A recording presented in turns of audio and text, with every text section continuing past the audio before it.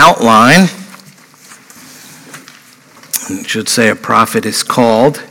We're starting the book of Jeremiah today. We will be here for a little while.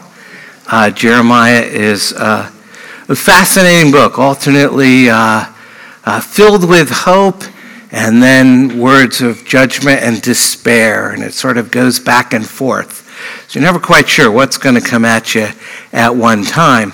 But it is remarkably,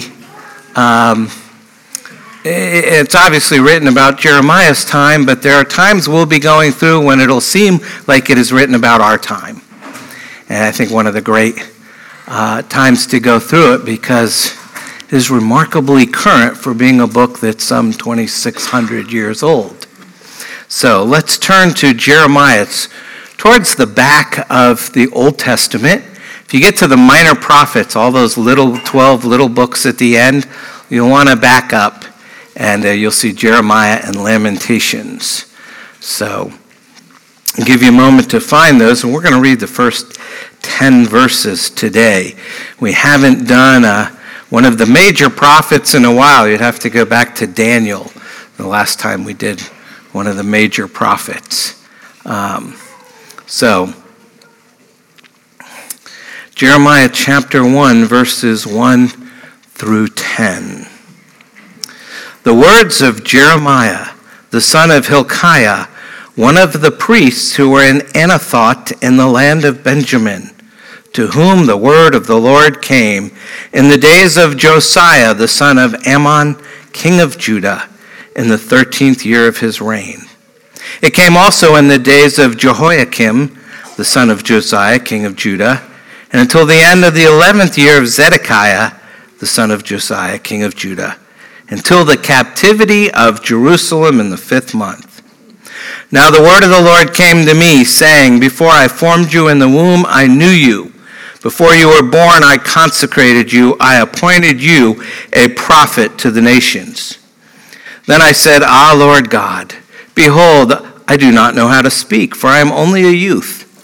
But the Lord said to me, Do not say I am only a youth, for to all to whom I send you, you shall go.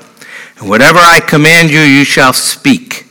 Do not be afraid of them, for I am with you to deliver you, declares the Lord. Then the Lord put out his hand and touched my mouth. And the Lord said to me, Behold, I have put my words in your mouth. See, I have set you this day over nations and over kingdoms, to pluck up and to break down, to destroy and to overthrow, to build and to plant. The word of the Lord. Thanks be to God. Let's pray. Heavenly Father, this is your word. We always need it. We need to know that everything that we need for faith and practice, what to believe and how to live, comes from the mouth of the Lord. We need to know that when your word is open before us, it is the word of the Lord. Thank you that Jeremiah is a prophetic book that builds our faith and gives us hope, because it's built on the word of the Lord coming to Jeremiah and through him to us. Help us to hear it, understand it, believe it, and obey it. And so we pray, speak through your word this morning, and by the power of the Holy Spirit, help us see Jesus. In his name we pray. Amen. Amen. So much of our culture today is based on newness. New is better. You always want the latest and greatest thing. So every time there's a new iPhone released, it has everyone buzzing because it will have new technology. The new soda machines in the restaurants now present us with dozens of new flavors, and you can mix and match, which I do and drive some of my family and friends nuts. Car manufacturers rolling out new models all the time. We have a constant opening of new restaurants, and most of our old restaurants are rolling out new dishes. Sports teams have new logos. The fashion industry sets the pace for new fashions, and on and on and on it goes. By and large, our culture surfs these marketing waves with great enthusiasm. However, the church is sort of an odd tree in this forest called the world. We are a people who are to seek and be satisfied with the ancient. Jeremiah 6:16 is a key verse in this book. Thus says the Lord, stand by the roads and look and ask for the ancient paths where the good way is, and walk in it and find rest for your souls. God has clearly revealed himself in the scriptures, prescribing the path for obedience and rest. And the amazing thing about this path is that it hasn't changed. It hasn't changed for years. It hasn't changed for centuries. And I marvel to think that the path which the church walks on today is the same for all believers of all times that they've walked. God has not changed the need and nature of obedience and rest. And that point was driven home for me this week as I was studying the book of Jeremiah, getting ready for this sermon series. And I was struck by the fact that the pastoral job description is today as it has ever been, to remind people of the ancient paths. At the same time, I wonder why and how. I don't wonder so much why. People have set aside the directions for walking in the ancient paths in favor of anything that is newer and cooler. And honest confession, I once tried the fads at one point in my career. One day I just woke up and realized none of this works. But churches still try whatever is the newest and coolest thing to do. One church recently advertised for a new pastor by stating they just wanted him to preach the sermons of other more famous pastors. So that's what they didn't want him to actually write any sermons, just preach the famous guys.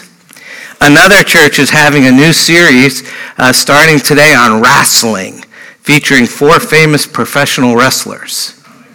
I searched their website. I could find no reference to any scripture for that series. A third church is bringing in wild animals from the zoo to use as sermon illustrations, which is all well and good, I guess, until the lion gets loose in the congregation. That could be a problem. When your child protection policy says, please don't feed the bears, you got some serious issues. Those are all true things I found online.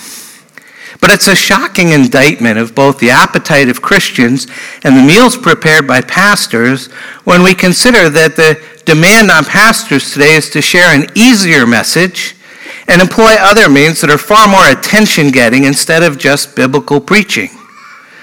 As a church, we should not be waiting for the next program or the next fad to come out.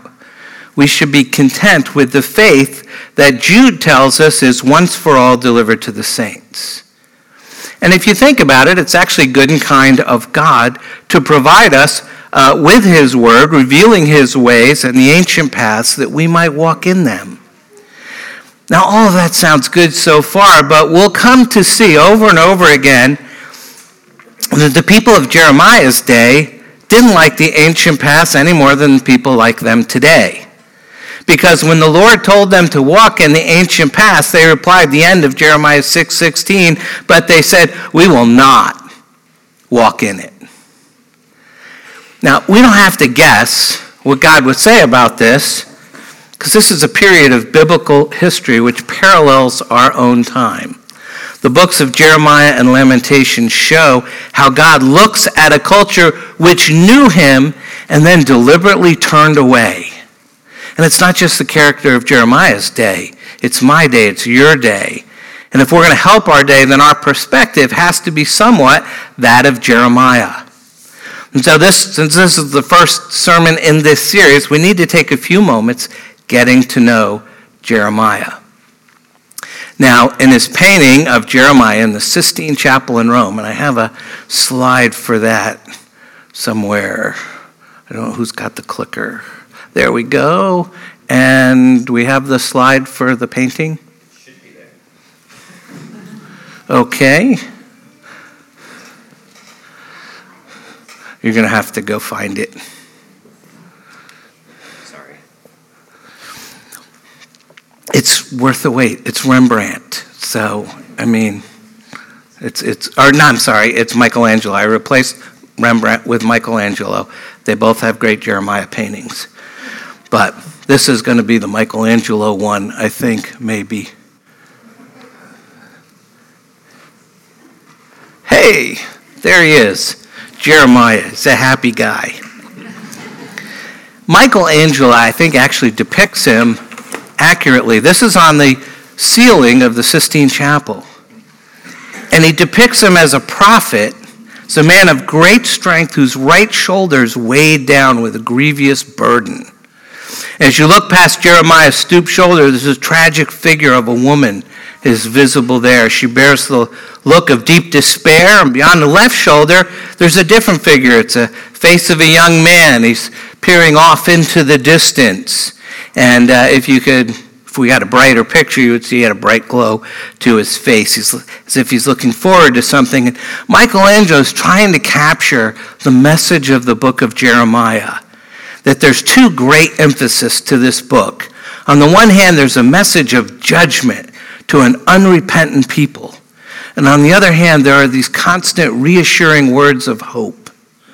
Jeremiah proclaimed his words of fire, and that's how they're described in the book, in the midst of a river of tears. He's indeed a reluctant prophet who tried to escape his call, first because of his youth and later because of continuous rejection and disbelief, because his life and his message rubbed like sandpaper against the world. And Michelangelo presents him in this posture of despair.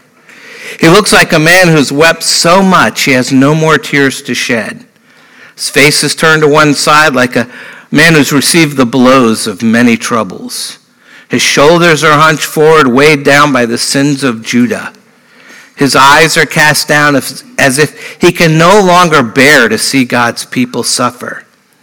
And his hand covers his mouth. He has nothing left to say. Jeremiah labored as God's prophet for over 40 years, from 627 BC to sometime after 586 BC. We're not sure of the exact date. It appears he was there approximately 42 years. Now, 4 decades is a long time to be a weeping prophet. Jeremiah lived when Israel was tossed among 3 superpowers: Assyria to the north, Egypt to the south, Babylon to the east. And he served and suffered through the administration of 7 kings, including 3 major kings. First one was Josiah, who was the great reformer. Then Jehoiakim, who was just an evil despot. And then Zedekiah, who's known as the blind puppet. He wasn't blind to the end of his rule. He decided he didn't want to be the puppet anymore, so they plucked out his eyes. And Jeremiah was there for all of it. He's a prophet in what you might call the winter of Judah's life as a nation, right up to the time God's people are deported to Babylon. Jeremiah is constantly warning the kings of Judah that the fall of Jerusalem is not just the result of a military campaign. It is the consequence of the rebellion of a covenant people who have turned away from God. So we can, okay. Jeremiah is a hard book to read. I don't think it's the most difficult book in the Bible. I think that's Ezekiel. But one reason it's hard, it's the longest book in the Bible. There's other books that have more chapters, the Psalms, Isaiah. There are other books that have more verses, Genesis and Isaiah. But there are no other books that have more words than Jeremiah. Jeremiah has a lot to say. Now, Jeremiah is also a hard book because of this contrasting message, the back and forth of judgment and restoration. And it's a hard book because there's also no definite order or arrangement. And at times it's repetition, and sometimes it appears to be incomplete. Not every story gets finished. Furthermore, the book seems to contain different kinds of sort of literary materials. There's poetic oracles similar to the other Old Testament prophets. There's historical episodes from the life of Jeremiah, often told in the third person, which is kind of unusual. And then there's a bunch of sermons that he gave, which may or may not be related to the poetry or the history they just had. So it's ranged actually by theme, not by chronology or not by any sort of rational order that we would recognize. And then finally, it is intensely personal. We get to hear Jeremiah's inner anguish over his people. He's never isolated from the problems and hurts of his own day. Every judgment he brings against them, he applies to himself. He says, if this judgment of God happens to you, it will also happen to me. If you go to exile, I go to exile. That kind of thing. There's very few individuals in the Bible who disclose their own wounds and their own sufferings as much as Jeremiah. And through his complaints, loneliness, pain, and hurt, Jeremiah pours out his inner life, reveals both his weakness and his strength.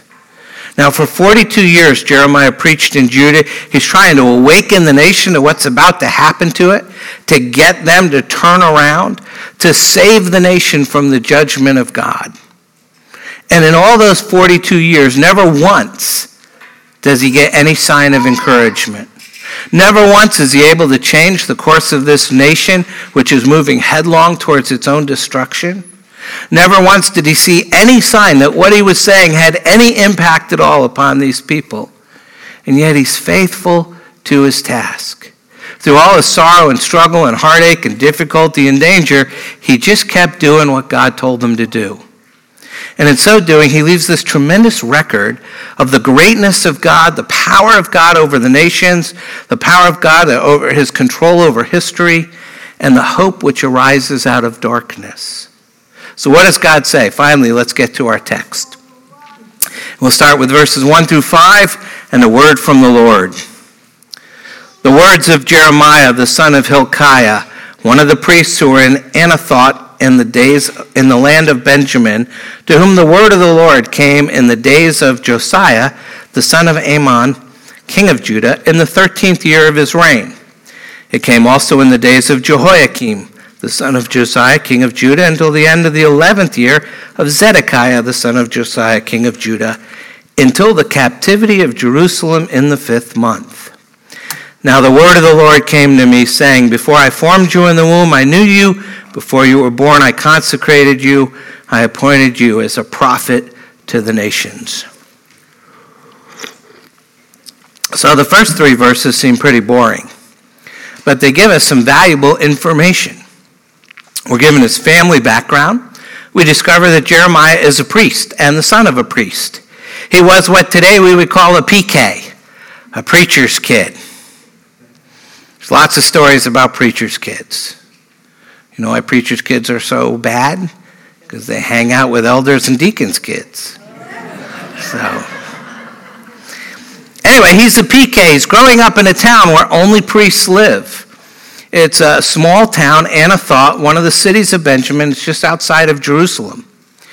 And his father's name is Hilkiah.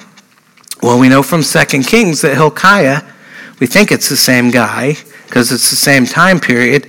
In the days of Josiah, Hilkiah was the high priest, and Josiah was the last good king. So we have this story of Hilkiah. In the book of 2 Kings, chapter 22, tells us Hilkiah the priest is sort of rummaging around in the back rooms of the temple, sort of in the storage rooms. And he's looking through all the old records that have just sort of been dumped there over the years. And underneath a lot of dusty old ledgers, he found a scroll. And he brought it out, cleaned it off, and began to read it. And to his amazement, he discovered it was the law of Moses. The nation had fallen so far, the law had actually been lost and forgotten.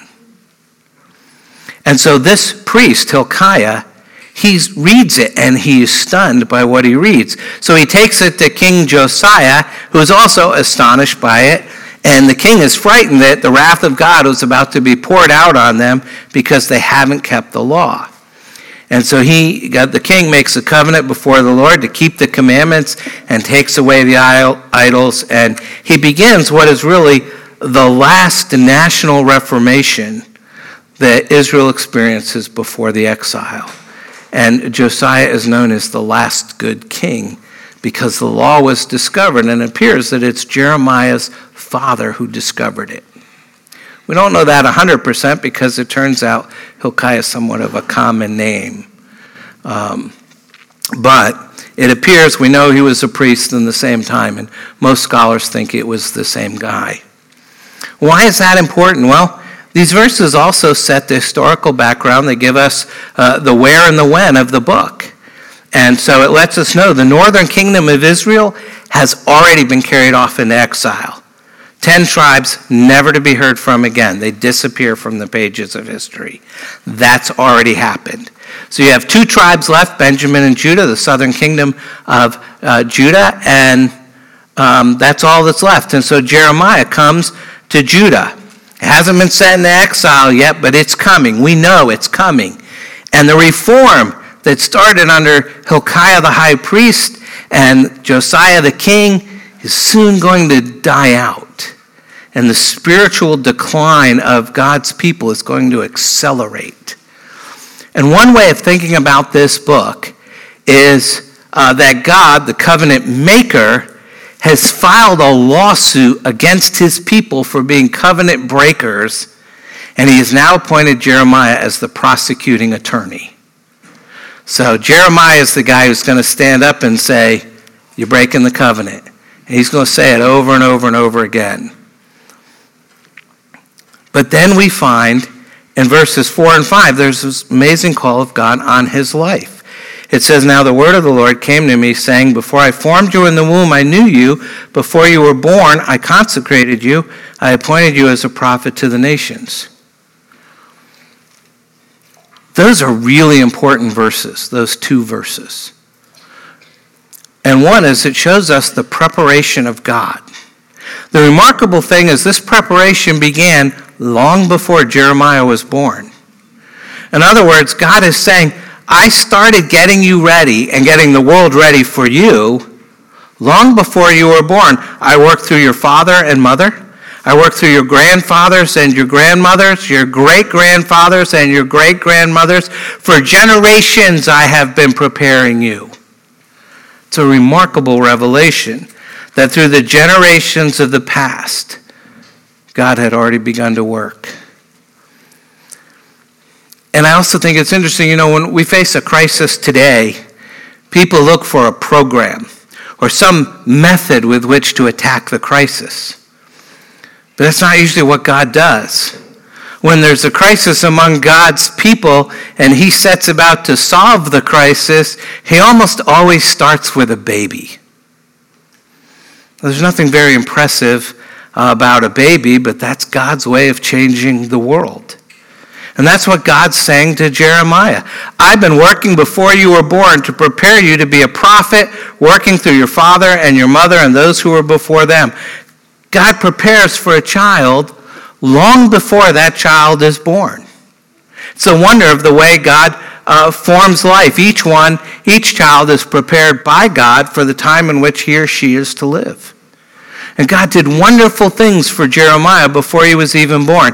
He knew him. He formed him. He set him apart. He appointed him as a prophet. He did all this long before Jeremiah drew his first breath or shed his first tear, which may have happened at the same time. And so this call, these 2 verses are really key verses in showing us the sovereignty of God. And there's 4 big lessons we get out of these verses. First of all, God is the Lord of life. We see that God formed Jeremiah in the womb. Obviously, he had biological parents, but God fashioned him and knit him together in his mother's womb. Telling children who ask where babies come from, they come from God, is good theology. And it's not bad science either. The Lord of life uses the natural processes he designed to begin life in the womb. Second thing we say is a fetus is a person. Not everybody in our world would agree with that statement. But a person is a human being created in the image of God, living in relationship to God. This verse testifies that the personal relationship between God and his child takes place in the womb or even earlier. Birth is not our beginning. Conception is not our beginning. In some indescribable way, God has personal knowledge of an individual that precedes conception. He says, before I formed you in the womb, I knew you. It's an amazing statement. I knew you. It's a beautiful thing that God says to his children. I loved you and cared for you in eternity past. I made a personal commitment to you even before you were born. And that's a wonderful thing for parents to tell their children and their grandchildren. God knows you, God loves you, and God has entered into a relationship with you. This verse also, I think, holds special comfort for mothers who've had miscarriages. It gives hope to parents who've lost children in infancy, even for women who've suffered through abortions. God knew your child, and God knows your child. And that's a great comfort that the sovereignty of God brings to families, but particularly to moms. Third, we don't choose God before God chooses us. If you want to know who you are, you have to know whose you are. For the Christian, that answer to that question is you belong to Jesus. When did Jeremiah start belonging to God? When did God choose him? The prophet is set apart before he's born. While Jeremiah is being carried around in his mother's womb, God's making preparations for his salvation and his ministry.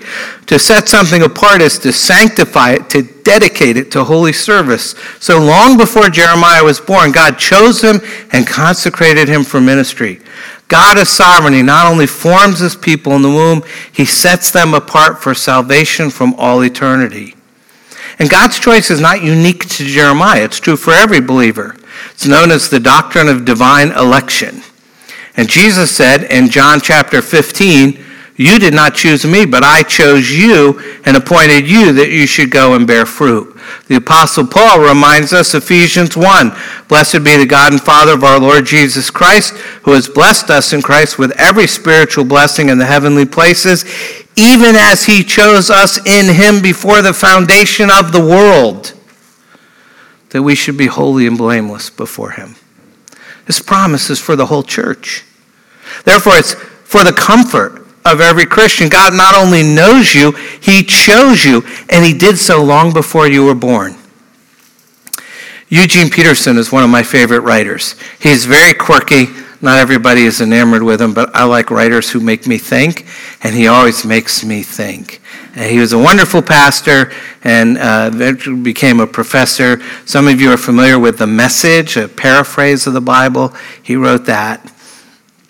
And he wrote a book on Jeremiah. And in it, he offers these practical conclusions about God's choice of Jeremiah. And he says, my identity does not begin when I begin to understand myself. There is something previous to what I think about myself, and it is what God thinks of me. That means that everything I think and feel is by nature a response, and the one to whom I respond is God. I never speak the first word. I never make the first move. Jeremiah's life didn't start with Jeremiah. Jeremiah's salvation didn't start with Jeremiah. Jeremiah's truth didn't start with Jeremiah. He entered the world in which the essential parts of his existence were already ancient history. And so do we.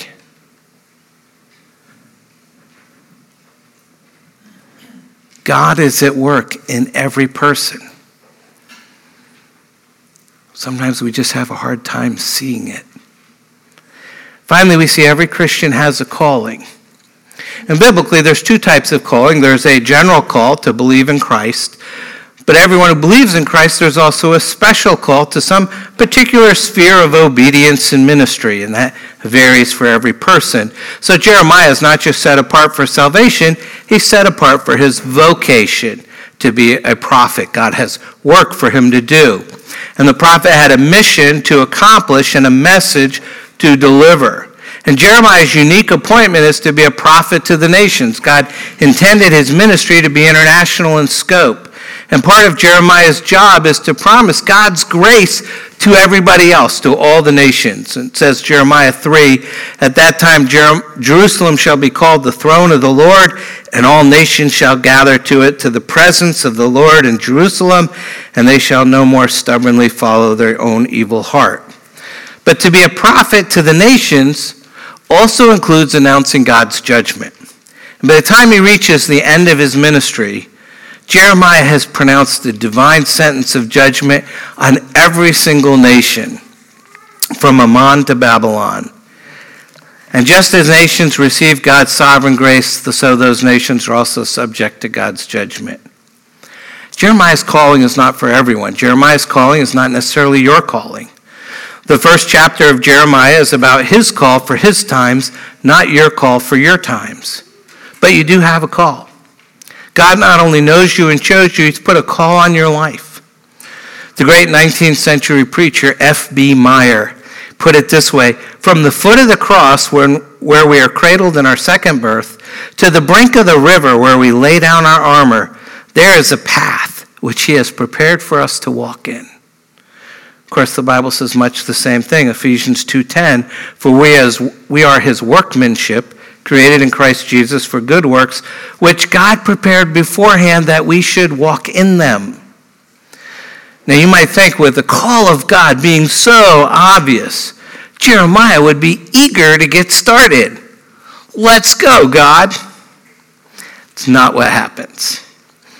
Instead, he gives a very reluctant response. A reluctant response. Verse 6. Jeremiah has two main objections to becoming a prophet: his lack of eloquence and his lack of experience. It says, then I said, Lord God. I don't know, if I was talking directly to God, it just sounds a little condescending. I don't think that's probably how I would say that. But he says, Lord God, behold, I do not know how to speak, for I am only a youth. It's something like, wait a second, Lord. About this whole prophet to the nations thing, that doesn't sound like such a great idea to me. Prophecy is not one of my spiritual gifts. As you know, I'm getting a C in rhetoric at the synagogue. And besides, I'm just a teenager. Jeremiah's response is to shrink from the call of God. And there's many young men who've done that both before and since. It's what Moses did and Gideon did and Isaiah did and almost all the other mighty men of God. When God first laid hold of them and sent him to a task, they shrink from it. And Jeremiah pleads youth and inexperience, says he has no ability to speak, which is exactly what Moses said. And apparently lots of people in the Bible have said that when God showed up. And they were like, hey, you've got the wrong guy. After all, who feels adequate to respond to God's call?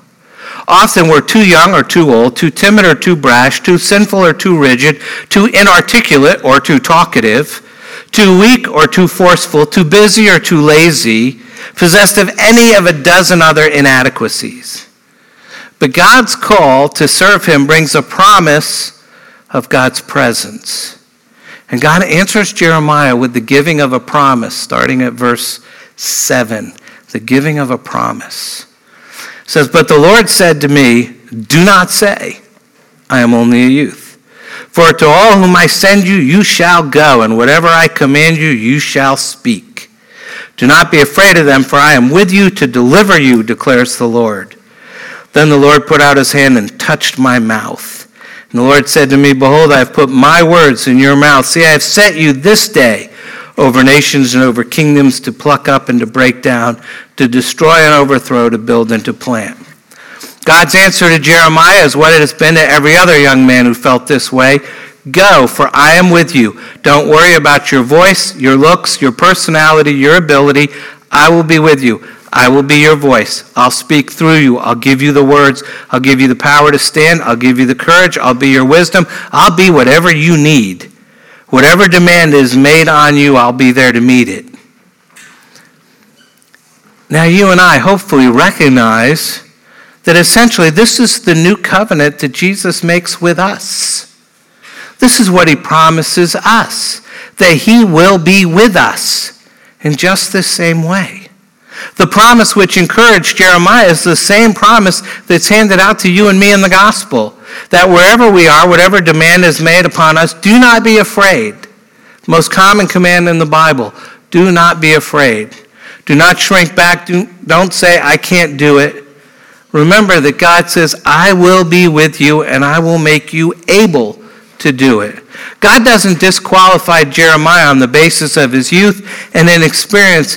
In fact, he treats him the same way he treated Moses.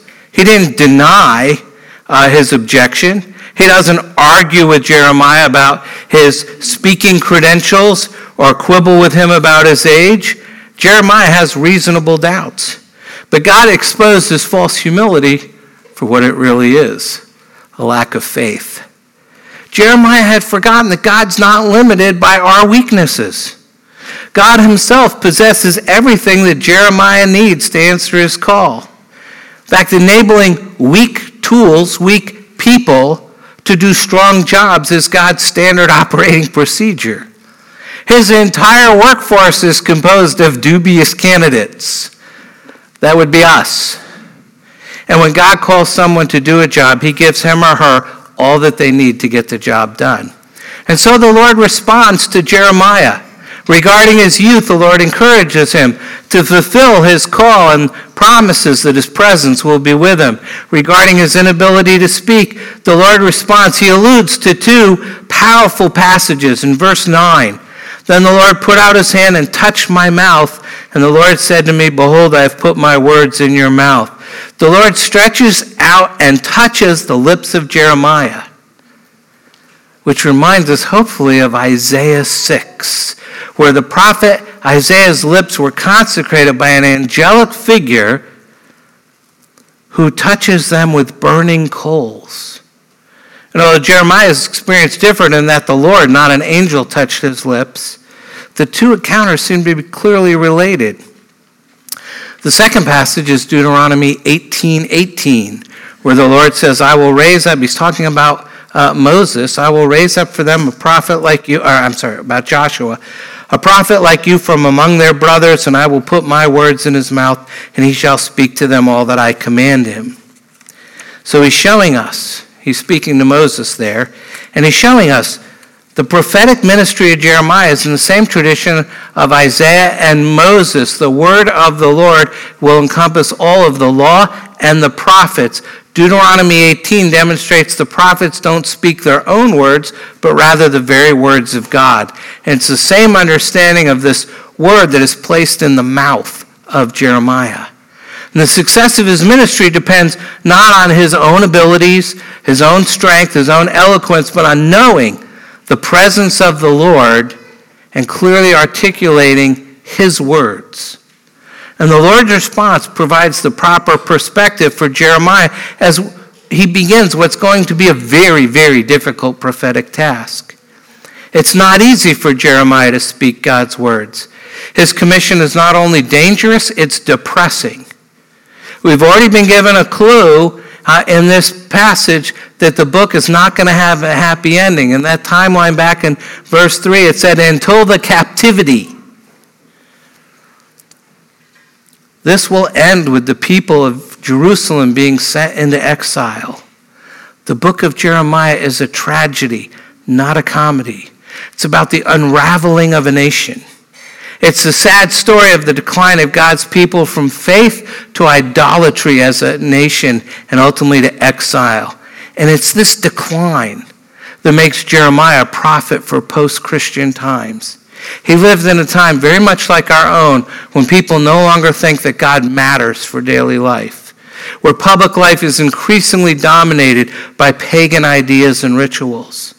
The spiritual problems we face in 2018 are remarkably similar to those that Jeremiah found depressing 2,600 years ago. And the discouragement of his ministry is evident in how God describes it, verse 10, the last verse there. He says, see, I have set you this day over nations and over kingdoms, to pluck up and to break down, to destroy and to overthrow, to build and to plant. The prophet's job description includes 6 tasks, and 4 of them are negative. 2 to 1, his words to the nation are words of judgment. To pluck up is to dig up nations by the roots and turn them over. It's a word that Jeremiah uses more than all other biblical writers combined, often to describe the uprooting of idols and idolatry. To break down is to tear down a standing structure, like knocking down a wall or toppling a tower. To destroy is to demolish, to bring to complete ruin, and to overthrow is to be removed from power, often with violence. And once the Lord plucks up, breaks down, destroys, and overthrows a nation, there's not much left. And there's a great deal of that kind of judgment in Jeremiah. This verse is not only Jeremiah's job description, it's a summary of the book. He lives in such evil days that judgment will outnumber grace 2-1. But grace gets the last word. When the cities of evil have been torn down and plowed under, God starts anew. He'll begin a new work. He will build and he will plant. He will bring renewal out of demolition. It's God's plan for the kingdoms of this world. He's the one who's in charge of the beginning and ending of history. He's the one who uproots some nations and plants others. He's the one who tears down some kingdoms and rebuilds others. It's also God's plan for salvation in Christ. Jesus said, John 2, destroy this temple, in 3 days I will raise it up. The temple of Jesus' body was uprooted and torn down from the cross. It was destroyed and overthrown to the grave, but God built and planted resurrection life into the body of Jesus Christ. And now God builds and plants that same resurrection power into the life of every believer. First, the Holy Spirit uproots and tears down sin in your heart, and then plants faith and builds obedience into your life. And like Jeremiah, we were all reluctant at some point in the beginning. And yet God has known you from all eternity and has set you apart for life in Christ. I started out this morning by talking about babies. You know, it's taken for granted that we name our babies. That's actually very important. You know, at birth, we're named. We're not numbered. The name is in the way that we're recognized as a person. We're not classified as a species or an animal. We're not labeled as a compound of chemicals. We're not assessed for our economic potential and given a cash value. We are named. And on the day that their son was born, Hilkiah and his wife named him in anticipation of the way that God would act in his life. In hope, they saw the years unfolding, and they saw their son as one in whom the Lord would be lifted up. Jeremiah, the Lord is exalted. When all you see in front of you is judgment, the naming of a baby is a lever of hope. And entering a world of judgment, much like our own, Jeremiah preached, the Lord is exalted. And so hope became his mission. And of course, Jeremiah was born in a small, out-of-the-way, little-known and long-forgotten town of Anathoth, which means answer to prayer. Think about that. You should pray now. You may need some answers. Take a moment to do that, and then I'll close.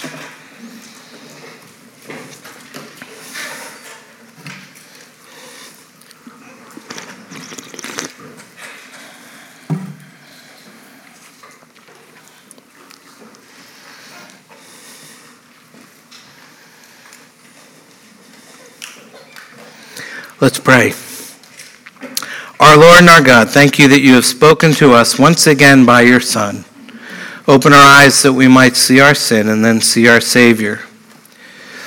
Heavenly Father, we confess to you that we are reluctant followers. We don't think we're enough, and our inadequacies stand out in every way. Give us a greater desire to know your word, to know that it's powerful in and of itself, that it's relevant to every situation of our lives, and to believe that it comes from your hand. Forgive us for our lack of faith. Forgive us for trusting in our own fears. Work in us this year as we live with the prophet Jeremiah, as we see what he sees, as we hear what he hears. Teach us how to respond with repentance. Draw us ever closer to your Son, our Savior, Jesus Christ, who lives and reigns with you in the Holy Spirit, one God, now and forever. Amen.